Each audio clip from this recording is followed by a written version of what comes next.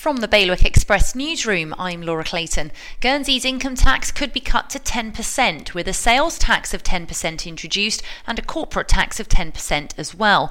The idea was floated during yesterday's States meeting, but senior politicians have already said it won't work.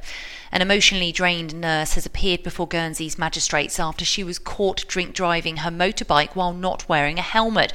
She was fined £400 and has lost her licence for a year. Jersey crafters are stitching pouches, blankets and nests to help Australian wildlife affected by the bushfires which have ravaged the country. There's also a relief run to raise money for the Australian Red Cross this Sunday morning. And the first lemur to be born at Jersey Zoo in more than a decade has arrived. Mum Miura welcomed the so far unnamed baby just before Christmas.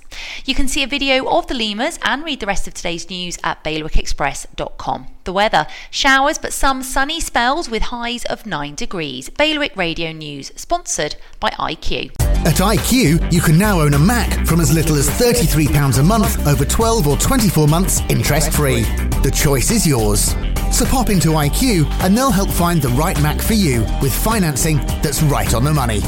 IQ, your local Apple expert. Liberty Wharf, Jersey and High Street, Guernsey.